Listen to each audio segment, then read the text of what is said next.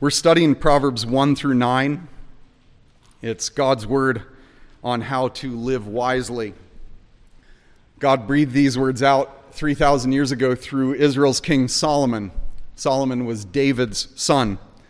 He was one of the ancestors of King Jesus, the king who would be crucified for our sins, raised from the dead to prove that he can forgive sin and conquer death and rid creation of the curse.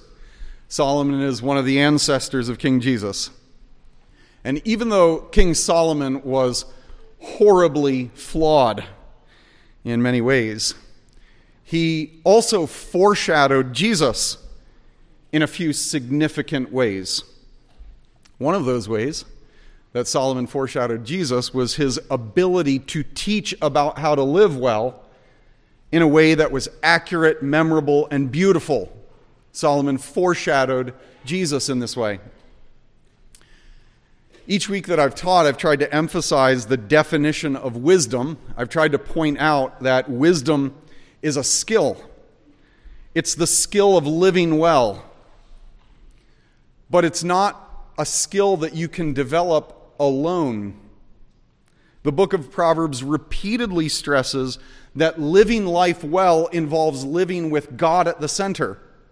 So wisdom is a relational skill. It's the skill of rightly relating to God in every area of life. Now today we're nearing the end of our study of these introductory 9 chapters to the whole book of Proverbs, and we're encountering chapter 8. Some people consider this to be a very complicated chapter. I pray that you find today's message simple rather than complicated. And I pray that it doesn't just touch your brain, but touches your heart and affects your life. In order to rightly understand Proverbs 8, you need to know that Solomon personifies wisdom. Just like he did in Proverbs 1 and Proverbs 3, Solomon personifies wisdom as a woman, and almost like a woman who's giving a sales pitch. Now, what is a personification? A personification takes us back to middle school English class, where you learned about various literary devices that authors could use. Personification is a creative writer's way of describing something that doesn't have life as if it's a person. So, for example, I could say, I'm thankful that the sun is smiling on us this morning. That's personification. It's talking about the sun as if the sun's a person. But Solomon's personification here goes much deeper. It's a bit more like talking about Rosie the Riveter. Rosie the Riveter embodied the strength of the American woman in The Greatest Generation, Rosie the Riveter. She embodied a whole set of ideals. Or we might talk about Mother Nature. This personification of an inanimate thing, it reminds us that creation is always in the business of bringing new life. Seeds are falling into the earth and growing up and giving plants and fruits, and it's reminding us that the seasons go back and forth and there's new life as spring rolls around again, things like this. Nature isn't a person. Mother Nature is a personification of a whole system that's happening. That's Proverbs 8. Proverbs 8 is Lady Wisdom. She's not a real person. She's a personification of God's wisdom. And she embodies how attractive it is to live life for God. Marrying Lady Wisdom equals committing your life to God. Right? Proverbs 8. Does not wisdom call? Does not understanding raise her voice? On the heights, beside the street, at the crossroads where there's lots of traffic, that's where she takes her stand. Beside the gates, in front of the town, at the entrance of the portals, she's crying aloud. Here's her call. To you, O men, I call, and my cry is to the children of man. The children of man refers to all humanity. O simple ones, learn prudence. O fools, get sense. Hear, I'll speak noble things. From my lips will come what's right. My mouth will utter truth. Wickedness is an abomination to my lips.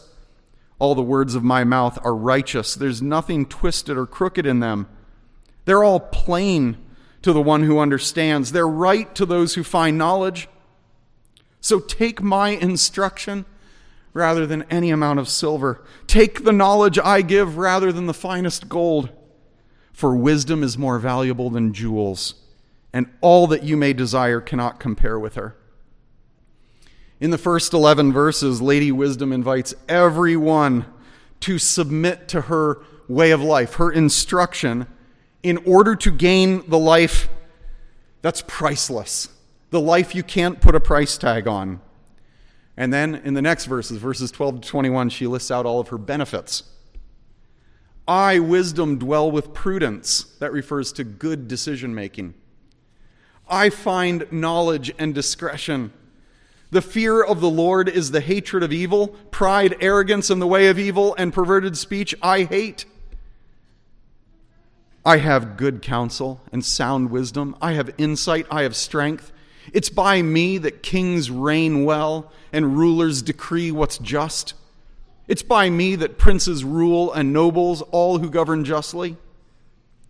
I love those who love me, and those who seek me diligently will find me. Riches and honor are with me, enduring wealth and justice.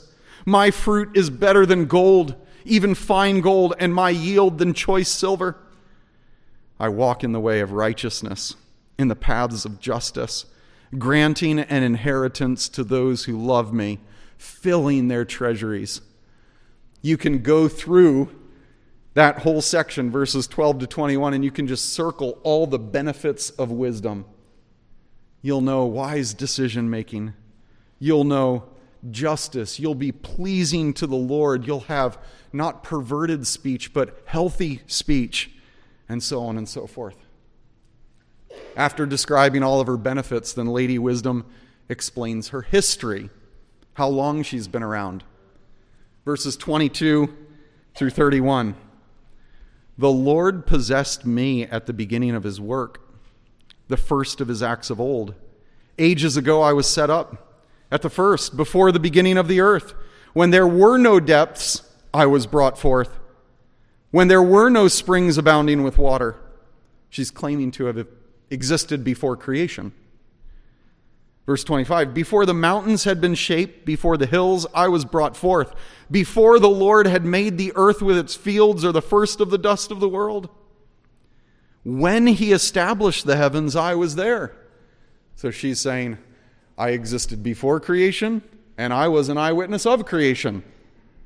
When he drew a circle on the face of the deep, when he made firm the skies above, when he established the fountains of the deep, when he assigned to the sea its boundary, so that the waters would not transgress his command, when he marked out the foundations of the earth, then I was beside him, like a master workman, or we might say like an architect.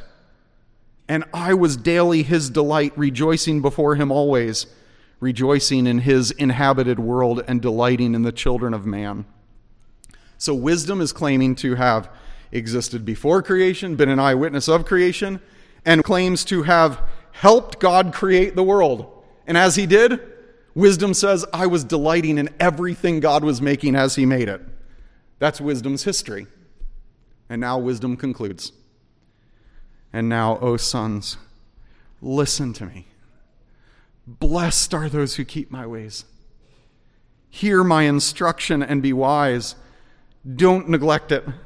Blessed, mark that word blessed. Blessed is the one who listens to me, watching daily at my gates, waiting beside my doors. For whoever finds me finds life and obtains favor from the Lord. But he who fails to find me injures himself. All who hate me love death. Wisdom ends saying, those who dislike me Those who reject what I offer will receive the consequence of death. And if you pair it with the previous verse, verse 35, that describes the Lord's delight in those who get wisdom, Solomon's understanding of death here is not mere physical death, but it has to include the Lord's desertion as opposed to his delight, his abandonment of the individual in death. This is horrifying indeed. So what is wisdom doing here in Proverbs 8? Like I said, the clearest way I can describe what's going on is that wisdom is giving a sales pitch.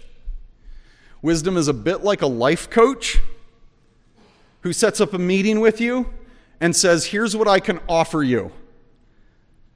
And she's basically saying, I want you to sign up for my life coaching services. I want you to live by my advice, by my plan, by my program. Wisdom is a life coach wanting you to sign up. And you're in a sales pitch. It's like Solomon asks a saleswoman to come into his palace and give all of his cabinet members a sales pitch for the way they're going to administer the kingdom. She wants to convince all of these people in front of her that she can really give them good advice, that she can help them live well. And at the end of her presentation, she wants everyone to sign up. She wants everyone to enter into a lifelong contract with her, saying, we will let you order our life. And these are the parts of her sales pitch. I tried to point them out as we read. Now I review them. Wisdom uses an attention-grabbing introduction. She basically says, pay attention. She says, I never mislead people. I help people live well. And in fact, the kind of life that I can coach people to live is the kind of life that you can't buy with money. In Street Talk today, she's saying, do you want the kind of life that you wouldn't trade for $50 million if you were offered it to give it up? There is a kind of life that you could be offered a massive amount of money for, and you'd laugh at it, saying, I wouldn't give up the kind of life I'm living for anything. That's her attention-grabbing intro. And then, wisdom goes on to list her amenities. There were 2 times on our trip that we had to figure out a place to stay. And one of the things that you see on hotel listings and on Airbnb listings is the amenities, right? You look at the amenities of a hotel and you say, oh, they have an outdoor pool and a complimentary breakfast and blow dryers in the bathroom. Our family can stay there. Here, wisdom explains everything you get if you sign up with her. She says, if you commit yourself to me, you get tons of other benefits. You get careful decision-making skills. You get wise leadership. You get a rightly ordered heart that loves what God loves and hates what God hates. You get enduring wealth. And she sums up her benefits again, saying, you can't put a price tag on them. Those are her amenities. And then the third section, she explains her history. This is the part of the chapter that's the most theologically complicated, and we'll come back to it just a little bit at the end. I simply call it wisdom's history. It would be the equivalent of going to a company website like Harley-Davidson, and one of the major banners on their website is, it's our 120th anniversary. Or going to Smucker's. In their logo, Smucker's has EST 1897. What is that supposed to tell you? It's supposed to tell you this is a good, well-established company with a long legacy. That kind of a thing. That's what wisdom does here. This is the part of the sales pitch where she takes you through her history, and she says, I've been around a long time. I preceded creation. I observed creation happening. I helped in creation. I delighted in God's creation as He created it. And the importance of this section cannot be overstated. Wisdom is saying, I'm central to creation.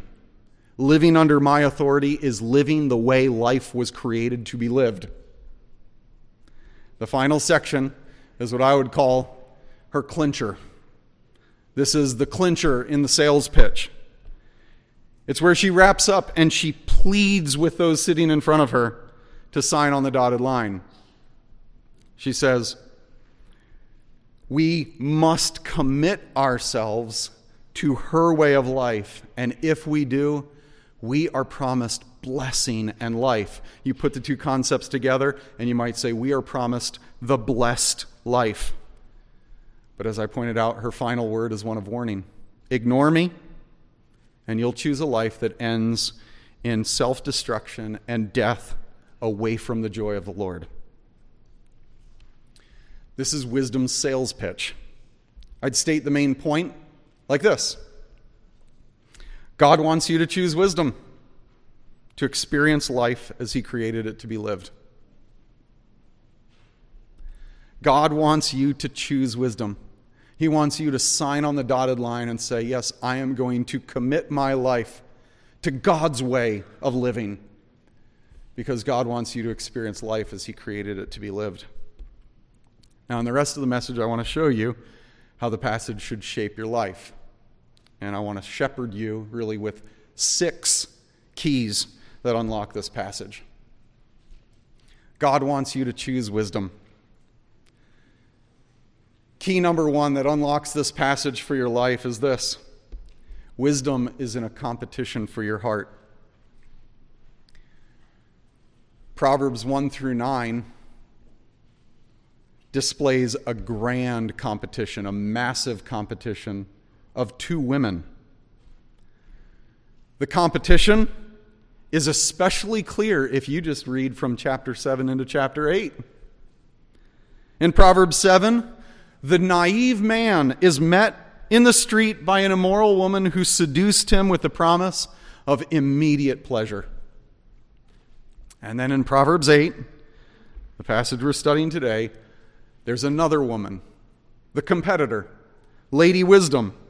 And she says, if you are simple, I invite you to commit your life to me in order to get something more valuable than anything money can buy.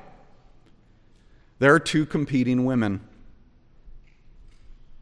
We're going to see this contrast especially in chapter 9, where it begins with the invitation of one woman and ends with the invitation of the other. Now, Solomon wrote this chapter, this book, especially to the men who would be leading Israel in the next generation and in the next generations. He was writing to Israel's political class. And yet it applied generally to the whole nation. And it applies to all people today. This first key to unlocking how this should shape our lives is to understand that there is a grand competition for our hearts.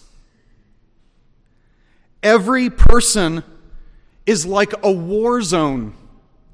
Your spirit, your will, your affections, they're a battlefield.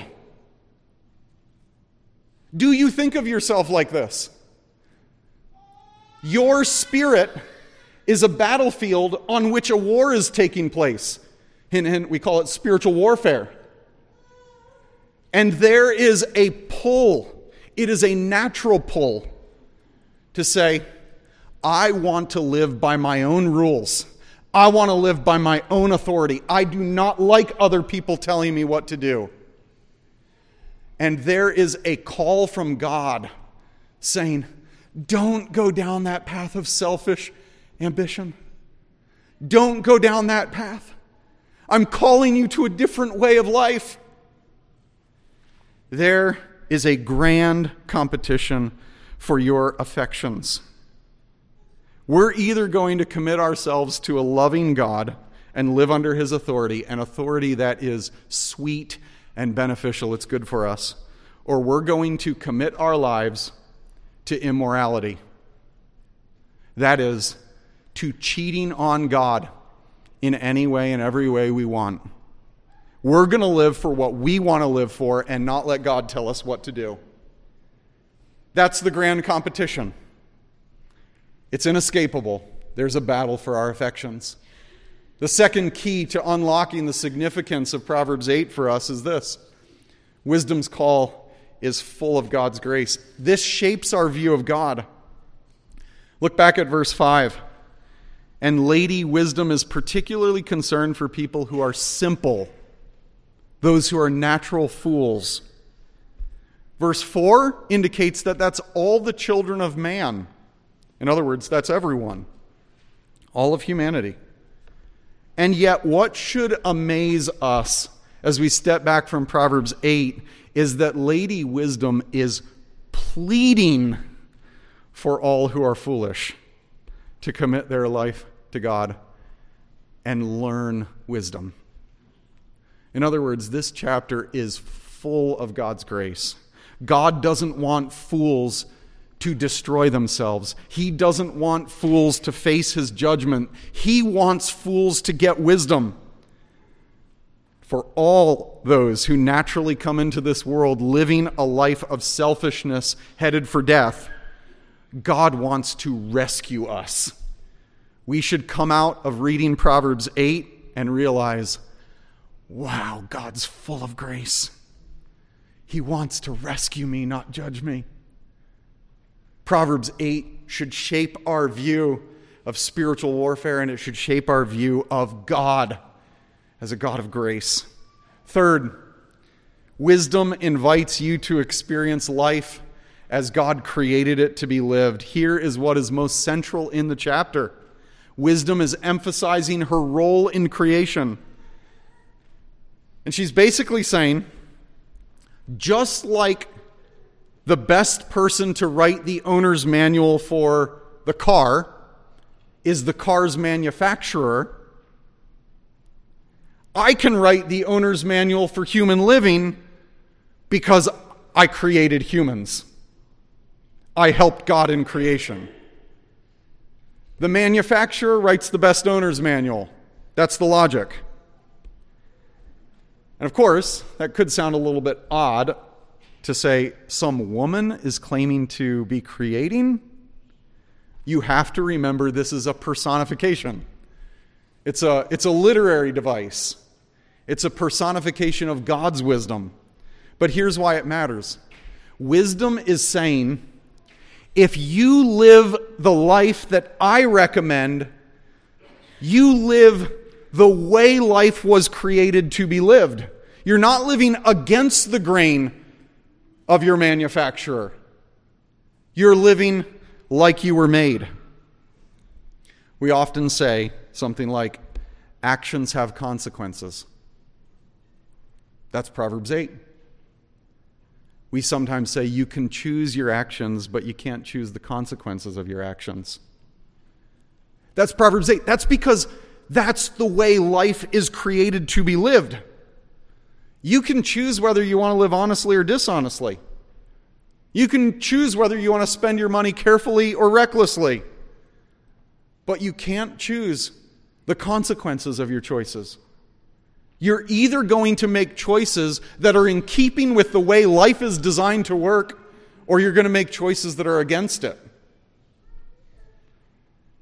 We live in a world that is full of messaging that directly opposes Proverbs 8. Our world says, you do you. Throw off constraints. Let it go. Neil deGrasse Tyson, one of the preeminent astronomers, says, since creation has no meaning, we have the exciting opportunity of creating our own meaning for ourselves.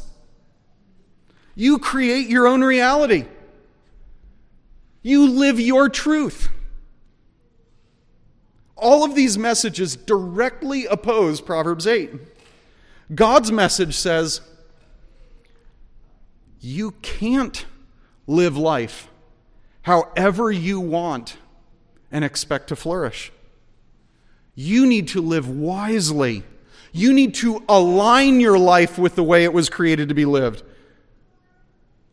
That's the message of Proverbs 8. Wisdom invites you to experience life as God created it to be lived.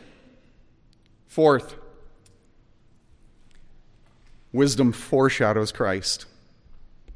This is one point in the debate about Proverbs 8 that is most controversial. And I can, if you want to talk about this, connect with me afterward. I can point you to people who've written on this, who've taken different viewpoints on this, who've summarized the debate through the centuries and things like this. I am not going to rehash the debate at this point. My understanding is that Proverbs 8 is a personification of wisdom, but it is a personification that foreshadows Jesus. And here's what I mean. Just like little lambs for thousands of years before Jesus pointed ahead to Jesus by saying something like this. The lamb said, "Offer my life as a sacrifice so that your sins can be atoned for." It was foreshadowing Jesus. Just like that, just like the temple in Jerusalem for centuries before Jesus pointed ahead to Jesus when it basically said, "Come to the temple and you can experience the presence of God." So, Lady Wisdom in chapter 8, for a millennium before Jesus, pointed ahead to Jesus when she kept saying, this is Lady Wisdom, "Find me and you'll find life." Does that sound familiar? Find me and you'll find life. Wisdom is foreshadowing Jesus. I'm just going to work through John. Jesus said, "I am the life." John said of Jesus, "He was in the beginning with God. All things were made through him, and in him was life." Jesus told his enemies, "I have come that my sheep may have life and have life abundantly." Jesus told crowds, "Whoever believes in me will have eternal life." John concludes his record of Jesus' life saying, "What I've written so that you may believe that Jesus is the Messiah, and that by believing in him, by trusting him, by committing your life to him, you may have life." 1,000 years earlier, wisdom was foreshadowing. Find me, find life.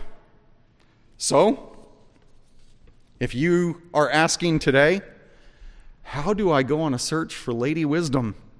How do I get Lady Wisdom? How do I commit myself to a personification? I'd say go on a hunt for who Jesus is, and when you've figured it out, commit your life to him. Wisdom is foreshadowing Jesus. Fifth, wisdom promises the blessed life. Wisdom promises the blessed life. The chapter ends in verses 32 and 34 with wisdom saying, "Blessed are those who listen to my instruction, who submit to my teaching. Blessed are those who listen to me." I took a lot of time when we were encountering this word blessed in chapter 3 to point out that this is a loaded term. It goes all the way back to the first page of the Bible, because when God first created humans, Scripture says he blessed them. Genesis 1:28. That is, he set humans on a course of life that, if they would follow his instruction, would lead to flourishing in every way. That was before Adam sinned. That was before he plunged himself and all of creation into an existence that included sin and death. King Solomon knows the Bible well. He didn't always live it well, but he knew the Bible well. And he used this term blessed in a loaded way. Blessed does not merely mean that, you know what, if you follow my way of life, you'll live a little happier, a little wealthier, a little longer than those who don't. Though, as I've pointed out in this series, that is true. Statistics demonstrate that it is generally true that Christians who are committed to their faith generally are a little happier, a little wealthier, live a little longer. This is true.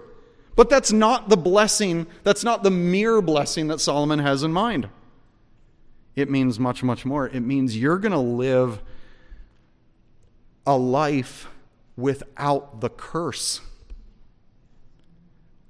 You will experience life as it was created. You will experience life without sin and death. You will live a life that forever flourishes in the presence of the Lord. Blessed are those who find wisdom. The only way to experience life as the Creator intended it, the blessed life, is to get Lady Wisdom. Or we would say, follow Jesus. The one wisdom was foreshadowing. Here's where we end. Wisdom demands that you make a choice. This is a sales pitch. Wisdom wants Solomon's sons to choose a life that's ordered according to God's wisdom. Everyone who reads Proverbs 8 should come out of reading the chapter and say, I have a choice in front of me. I'm either going to commit my life to God's wisdom, or I'm going to keep on living, go on living as if I know better. There's no third option. And this is precisely why Solomon uses personification. Okay, we're wrapping up. But you got to put on your thinking cap and think, why would Solomon use personification to teach this message to his boys? Solomon personifies God's wisdom as a beautiful woman in order to emphasize that wisdom is beautiful. It is attractive. It's not a dreary life. It's a thrilling, beautiful life. And he's emphasizing that getting wisdom involves a committed relationship.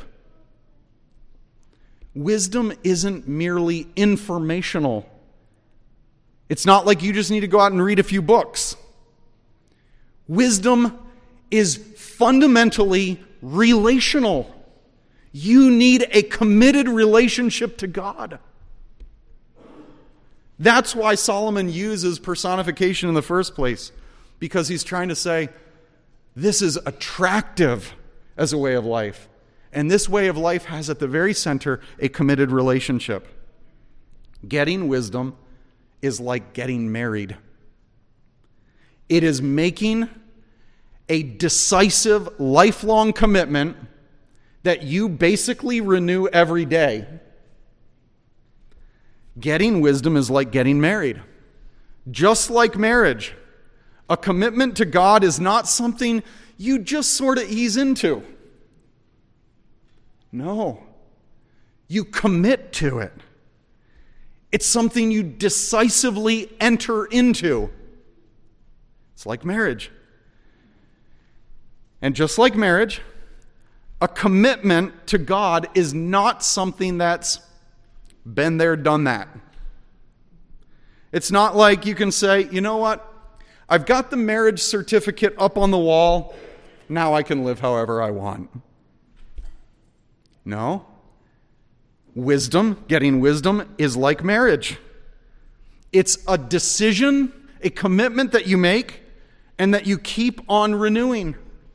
You say, Lord, I committed my life to you years ago or months ago or days ago, and I commit my life to you again. I commit to living for you today, not for myself. Just like marriage, a relationship with the Lord is lived out. It's renewed and deepened through the years. It's a personal commitment that's much like marriage. And so Proverbs 8 forces a choice. If you are a Christian and you have devoted yourself to God in a marriage-type commitment, every one of you right now, every one of us right now, needs to renew that commitment. Lord, I have committed my life to you. I am going to commit my life to you again today, and by your grace every day until I see your face. I have committed myself to you. God, keep me faithful. I want to be faithful to you my whole life. It is a commitment of exclusive devotion that is enduring, ongoing, renewed continually. And if you have not decisively committed your life to Christ, I urge you, take whatever time is necessary to search it out. Read the Gospel according to John to find out who Jesus claimed to be, who his followers were convinced he was. Search for him. He says if you search for him, you'll find him. Go on an all-out hunt to figure out who Jesus is and what it means to commit your life to him. And then do it. Choose. Decisively commit. I end with these words, filling them in with Christ. Blessed forever is the one who commits to Christ. Whoever gets Jesus gets life. Let's pray. Oh, Father, I pray that you would shape our lives with this precious chapter. Thank you for waking us up to the warfare that's going on. Thank you for exalting Jesus before us as the one who created us, as the one who has life, as the one who can give life, as the one who promises life to all who follow him. Lord, thank you for helping us to see in a starker contrast the messaging of our world with the messaging of your word. Lord, we can't live however we want and expect to flourish. God, I pray that you would give us humble hearts before you. Give believers humble hearts of recommitment. Give unbelievers humble hearts to search out your word, to find Christ, to call out on him to be their Lord and Savior. In Jesus' name I pray. Amen.